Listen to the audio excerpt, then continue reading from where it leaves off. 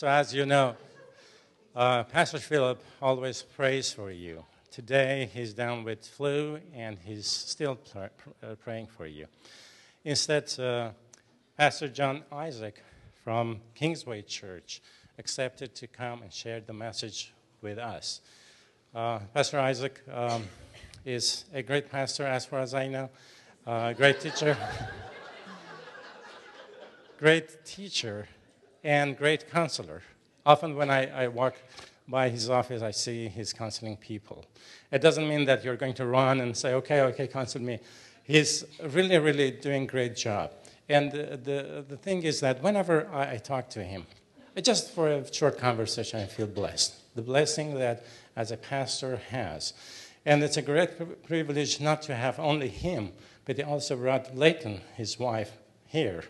And they're married for over 40 years. Awesome. God bless you. Now, before we hear the message, we're going to pray for junior high, and then I'm going to release junior high to Alex. Alex is back there. Okay. Let's pray. Heavenly Father, we're praying for our young generation, future leaders. We're asking for your blessing upon them, Lord. With all the challenges that there is in this world, you're asking for your protection. You're asking to open their minds. You're asking to give them power to do your will, to be light in the darkness. We ask in Jesus' name. Amen. Pastor John. Thank you.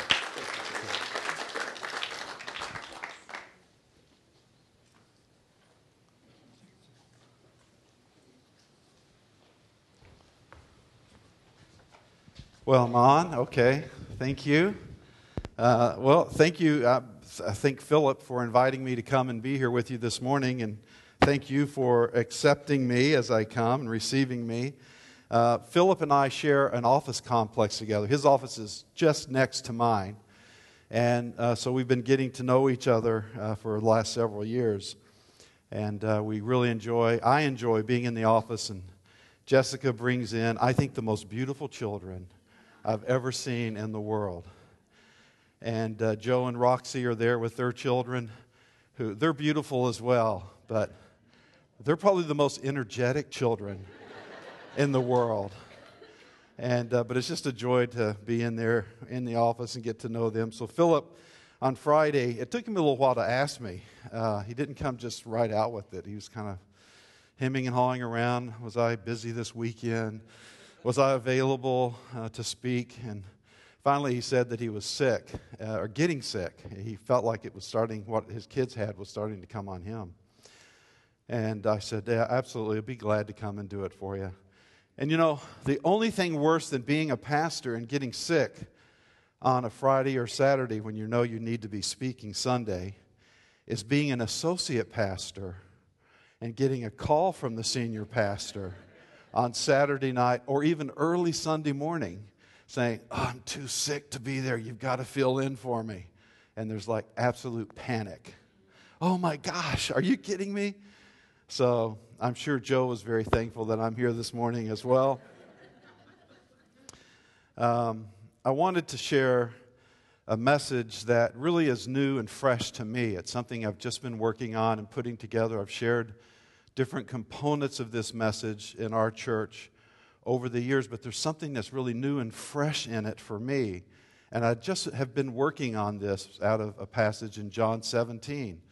And so Philip said, well, we're kind of in this series. You feel free to speak on anything you want to speak about, but we're doing this series in the Gospel of John, and we're up to John 17, and that's what my text was going to be for Sunday. And I went, oh, I've got this message. I haven't preached it in our own church yet, out of John 17, so I'm ready to go. So, but I'm going to the end of the chapter. I think when he comes back next week, he'll start at the beginning of the chapter to fill in what I miss. But I'm calling this Living in Christian Community. And Ryan's going to be going through my PowerPoint, so I pray that you have grace upon you, Ryan, and can keep up with me. I do way too many PowerPoint slides. I've had men in my church that are, professional presenters, and they say the best PowerPoint slide or best PowerPoint presentation is never more than 10 slides maximum. And I have messages that are like 60 slides. I think I've honed this one down to maybe 30 this morning. So anyway, appreciate Ryan, you doing that for me. So let's read the text out of John 17. I'm going to start in John 17, verse 20. And this is out of the New Living Translation. This is this awesome priestly prayer of Jesus.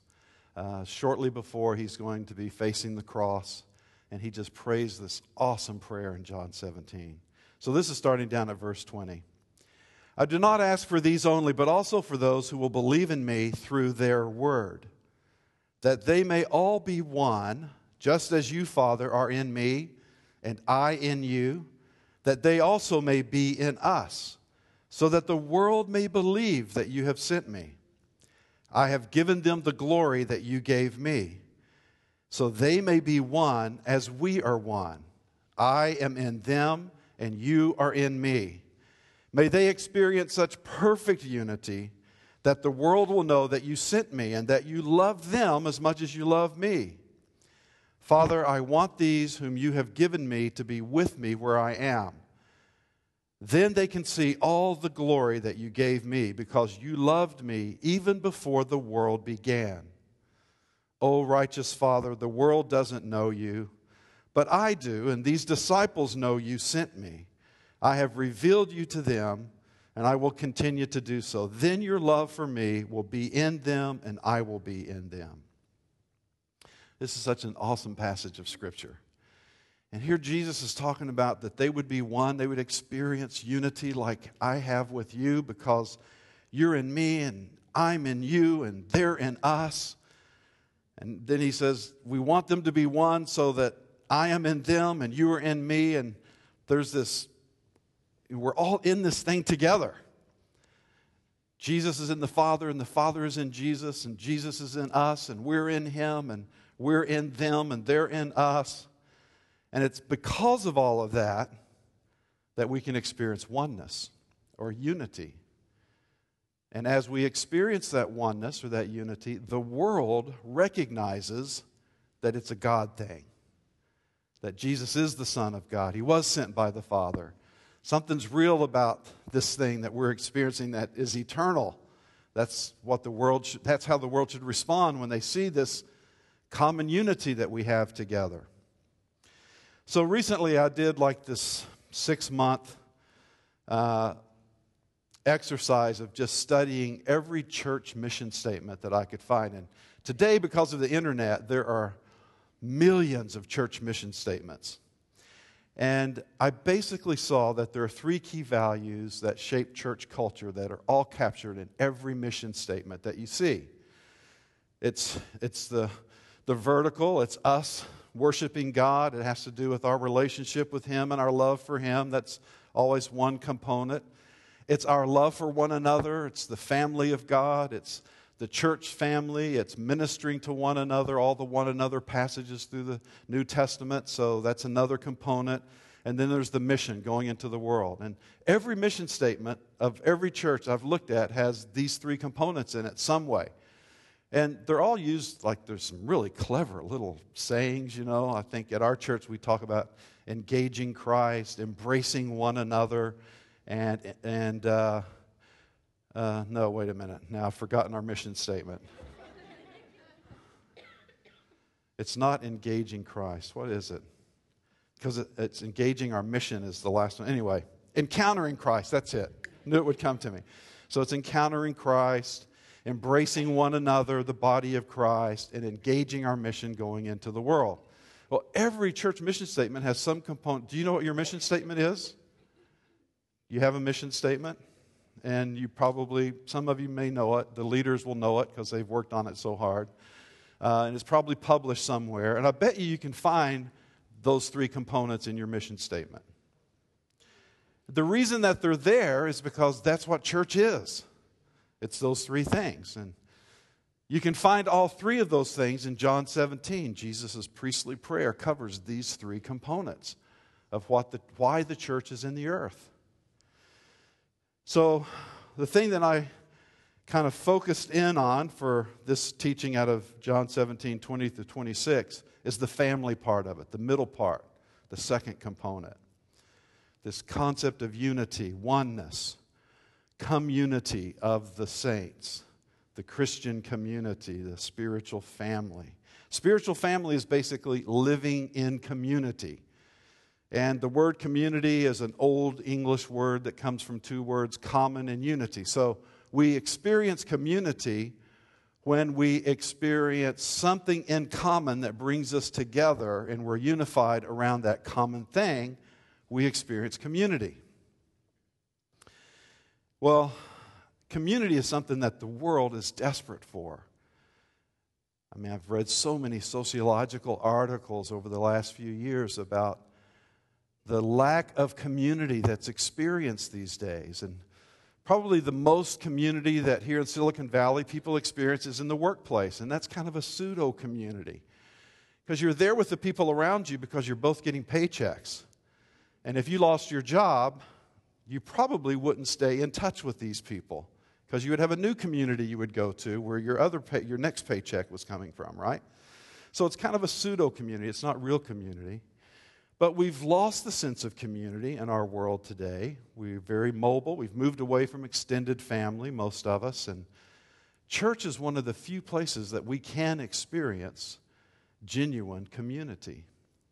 And what I'm going to present to you today is the notion that church is the only place we can experience genuine community. And I want to unpack that a little bit. There's a lot of ways we can experience what we call community. But I think Christian community is the only real, substantive community that you can experience in the earth anywhere. So community has existed in the Godhead from all of eternity. There has been divine community. Before the world was created, there was community between the Father, Son, and the Holy Spirit. The Trinity is a community. It's a fellowship. It's a community. It's not just an abstract concept. Community is an eternal reality. So my next slide, I think, is just a simple picture of the Trinity. And just go through that, Ryan, bringing up those components. So this is, probably the best way I can try to get my mind around the concept of Trinity. The three persons of one substance, the three different individuals but one God.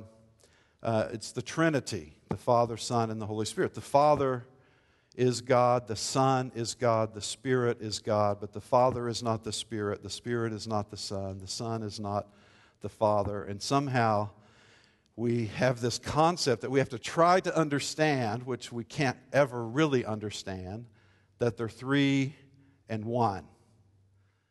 So from the very beginning, before the creation of our beginning, there was community in the Trinity. And then out of that sense of community that the Father, Son, and the Spirit were enjoying for all of eternity, they said, let's create man that can be added to our community. And you remember in Genesis, it says, God said, let us, our community here, in this divine community that's in eternity, let us make man in our image. And so man was created. Out of community, man was created. And then community, this eternal community, was in man in creation. And right at the very beginning, God looked at Adam there all by himself in the garden, and he goes, wait a minute, this isn't community. It's not good that he's alone. Now, he still had this community with the Godhead. It said that the Father and Adam walked in the garden, and they were in communion with one another. But God created Eve because there was something of human community that he saw man needed, right? And so he created Eve, and Adam looked at Eve and went, I think the Hebrew is zazazut. And it's kind of the Hebrew expression. If we translate that into English, it would be hot dog. This is it. There was somebody he could share life with, that he could extend this eternal community that he was in with the Godhead into another person's life. And they could have this thing that we call fellowship, right? So it was this beautiful thing that was in the garden. And then humanity, lost eternal community in the fall. And from that point on, that divine eternal community that existed in the Godhead was withdrawn from man. And man, throughout history, has tried to reconnect to that community. They've tried to find that community. The Tower of Babel, I think, partly was about trying to get back into that community. But it was only in Christ, the second Adam, the first fruit of a whole new race of humanity, that eternal community was once again experienced by man. As we invite Christ into our lives, it's wonderful that we experience His saving grace and His loving mercy and His forgiveness for all of our sins. But what I've been realizing as I've been meditating on this John 17 is that there's so much more than just getting saved and going to heaven that we get to experience. That in that moment that Christ comes into our life, we reconnect with eternal community. We're once again drawn back into that divine community with the Father, Son, and the Spirit. There's something that happens that man has missed from the fall in the garden that is restored in Christ, that we then get to experience when we're in Christ. Jesus invites us back into Christian community. We inherit Christian community when Christ comes into our life. So the thing that I'm realizing is that we don't create community. It's not like, okay, guys, part of our mission is that we've got to be this fellowship where we're sharing our lives with each other and taking care of one another. We're this glorious church that's united in Christ. So let's create community. Whatever we have to do in our structure to create it, let's do it and be committed to it because it's important to God. We don't create community. That's what I want to present to you this morning. We are invited into eternal community. We're brought into it in Christ, and we get to experience it. We inherit it. It's a free gift to us when we're in Christ. And then once we experience it in our relationship with Christ, we have this desire to extend it back into human community. We want to experience it with other people who have tasted and touched and experienced this eternal community with the Father, Son, and Spirit. Those are people we want to hang with. We want to be in touch with. We want to have relationship with. I believe people are always looking for community. Let me share just a little bit about my own personal story. Am I supposed to be done at 11? Wow, okay. Forget my personal story. Well, I'll just share it real quickly. I grew up in the 60s. I'm a product of the 60s, so we rebelled against everything that we could rebel against. And I became a legitimate, full-on, radical hippie. Not a weekend hippie, not a pseudo-hippie, not a hippie wannabe. I was a hippie. From 16 to 19, I got saved at 19. Those 3 to 4 years, I was like radical hippie, living in Hippieville, USA. All the things that hippies did, all the drugs they took, all the lifestyle that went along with that. I left home, hitchhiked across the United States, lived in hippie communes, participated in anti-war rallies, burnt my giraffe card. I was full-on hippie. I was looking for community, and I thought, we have found it. In fact, we're going to we're going to spawn a revolution in this country. We're going to change this materialistic nation into some kind of utopia where peace and love is going to exist, and we're all going to be in harmony with one another. And were any of the rest of you there in the 60s? My wife, yes. That's where we met. There were a couple others. You know what I'm talking about. I became so disillusioned because we didn't experience peace and harmony. There was contention, people ripping one another off, bad drug deals, anger, selfishness. I mean, all the things that work against peace and harmony and living in some kind of utopia existed in the hippie world. I became very disillusioned, and in my search, came upon a Christian community in Lexington, Kentucky, that were living in a 100-room school building that was 100 years old, and there were about 50 of these Jesus freaks living communally in this building and working in the lower socioeconomic areas of the town, serving the community and the people that lived there. And when I ran into these people, it was something in me was like that za zoot. It was the Adam's response to Eve. It was like, wow, this is what I want to be like. This is who I want to be part of. I want to be connected to this group of people. And I became a Christian and ended up living in that Christian community while I was a college student and running a coffee house ministry and a campus ministry. It's when I met my wife, who was also a bit of a hippie, not as radical a hippie as I was, but she needed Jesus just as much in her life as I did. And that was 41 years ago.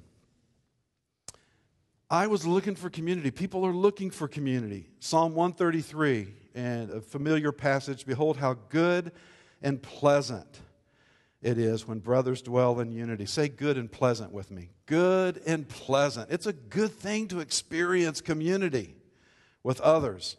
It's like the precious oil on the head running down on the beard of Aaron running down on the collar of his robes. It's like the dew of Hermon which falls on the mountains of Zion. For there the Lord commanded the blessing, life forevermore. There's life in community. There's something that we experience in community that we don't experience anywhere else. So, I don't want to take a whole lot more time here. I'm trying to figure out. I'm going to go through this. Ryan, we'll just go through these slides kind of quickly, okay? I think that there are these 5 levels of community that we start experiencing when we become Christians. The first level is communion with God, communion with Christ Himself. We're one with Jesus. There's this desire to follow Him, and decisions made. Through Christ, we're invited into this eternal community. So that's the first step, the first level of community that we get to experience. Authentic, real, eternal community. Then we have this desire to fellowship with each other. So that brings us to the second level, which is fellowship with other believers. We find the Bible uses the word koinonia, this fellowship with other followers of Christ who also have discovered this eternal community and relationship with Christ, and it joins us together in a really unique way. And then the third level of community is meaningful community. So we can come to church on Sunday morning and have good fellowship, and wow, we're all one in the Spirit, and we can sing Kumbaya and hold hands and enjoy being in the church, the family of God. But there's another level beyond that, which is meaningful community. It's where it starts getting real for us. It's where we're starting to share our lives with one another. We're letting down all the pretense, and we're being ourselves with each other in this loving, accepting community. We desire meaningful community, and it only happens when there's proximity and frequency. We can't just come to church on Sunday morning once a week for an hour and a half and experience community. We need to connect with each other through the week. We need to live close enough to each other that we can go to a small group every now and then. We can be part of another group of people during the week somehow. We're experiencing community at a little bit deeper level with each other because of the time we're spending together. And then we want to go even a step further. The next level I call intimate community. And this is where it can get really real. It's where we, really begin sharing who we are and know that we're being received and loved and accepted and appreciated for who we are. And now we're starting to get into something that really is divine as we're experiencing this intimacy with each other. And it requires transparency and accountability and generosity. I use the term generosity there very widely. We have to be generous with our time and with our energy and offering it to others to be in relationship that's going to be really intimate and close. And then there's a fifth level of community that I call durable community. And durable community is, durable means existing for a long time without any significant deterioration. We want it to last. We don't want to just have kind of a one-off, wow, we really experienced closeness with that group of people last night. We really felt connected to them, but then never experience it again, right? We want it to last over a long period of time. And that takes a lot of commitment and compassion. It's like a marriage that's going to last. You know, it's about 90% commitment. You commit yourselves to each other. So we want to experience community that is meaningful, intimate, and durable. So, can you give me 5 more minutes? All right.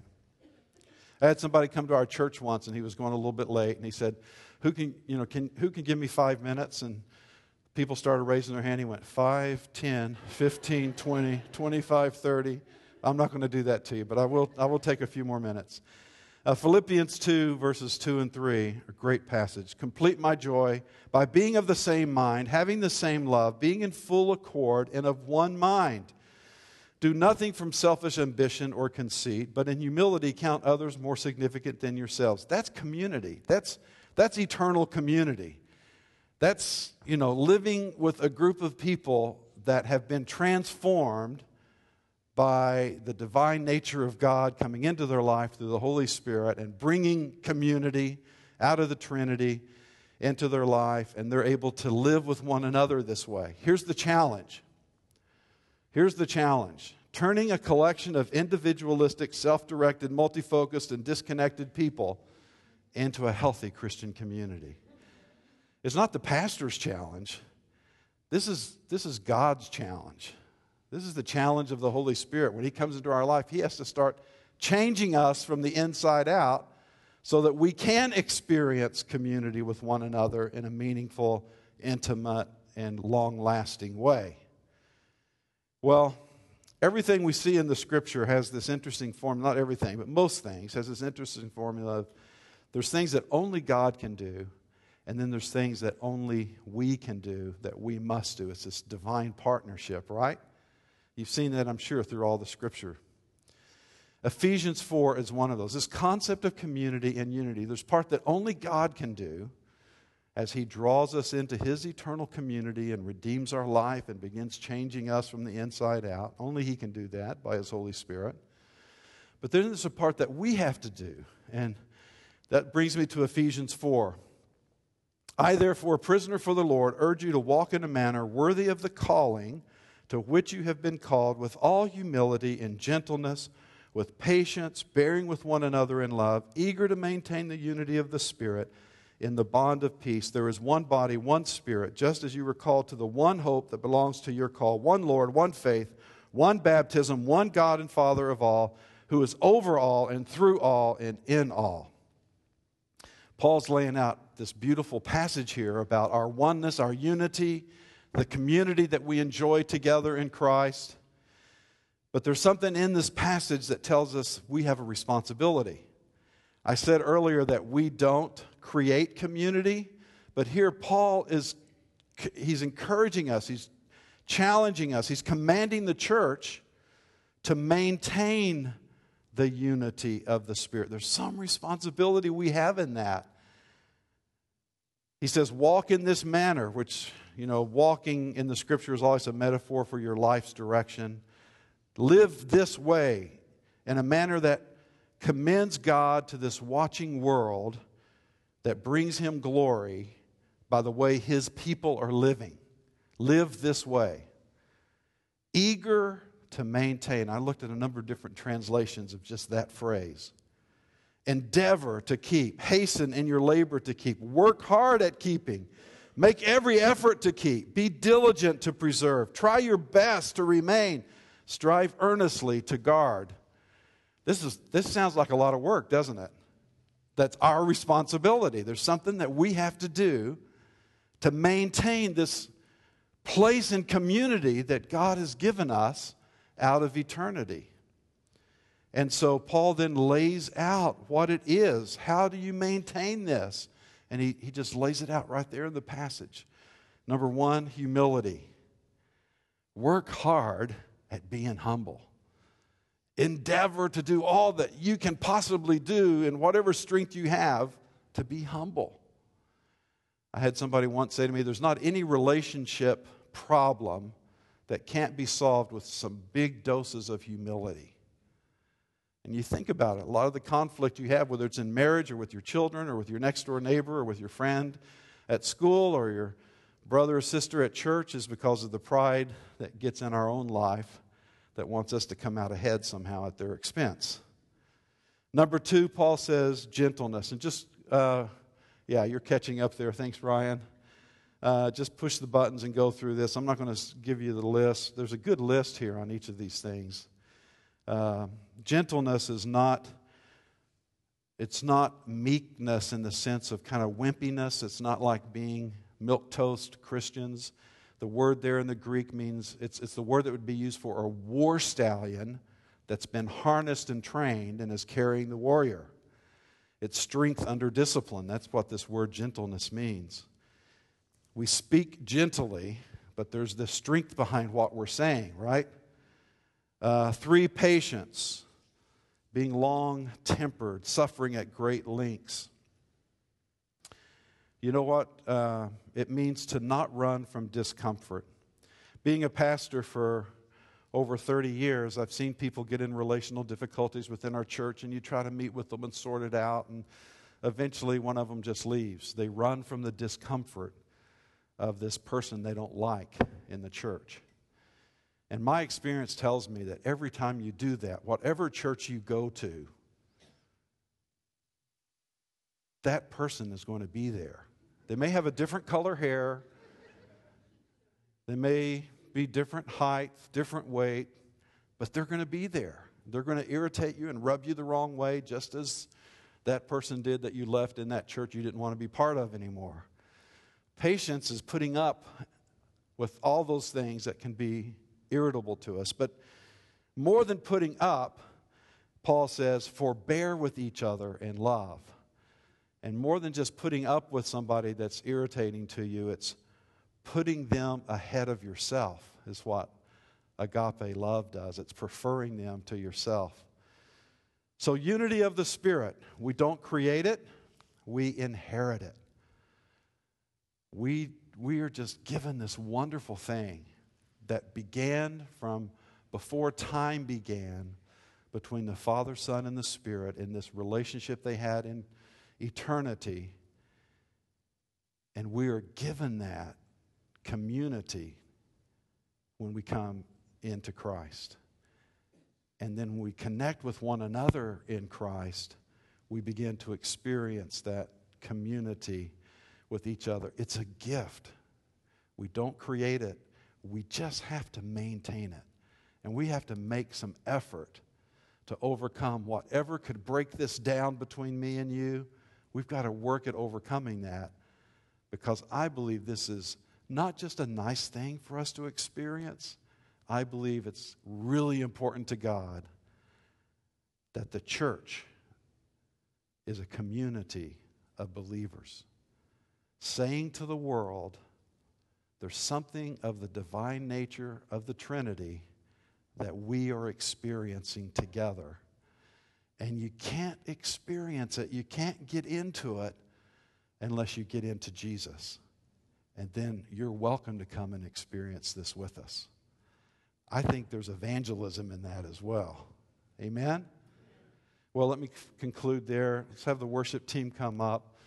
Let me invite you to stand. I'd like to pray for us this morning.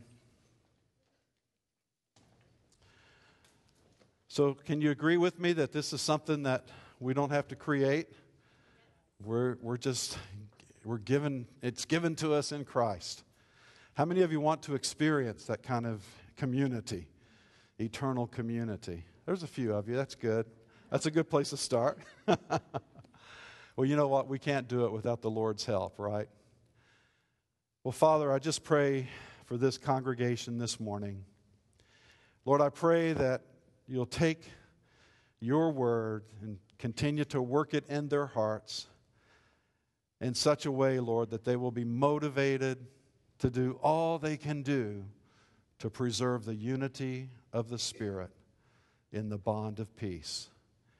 Lord, I pray that you would give them doses of humility, and I pray there would be gentleness that would begin to come into their life. I pray for love, that forbearing love that just overcomes everything that could be irritable, and for patience, Lord. I pray that we would all be able to work hard at developing those qualities in our life to overcome whatever could hinder this divine community that you've provided for us.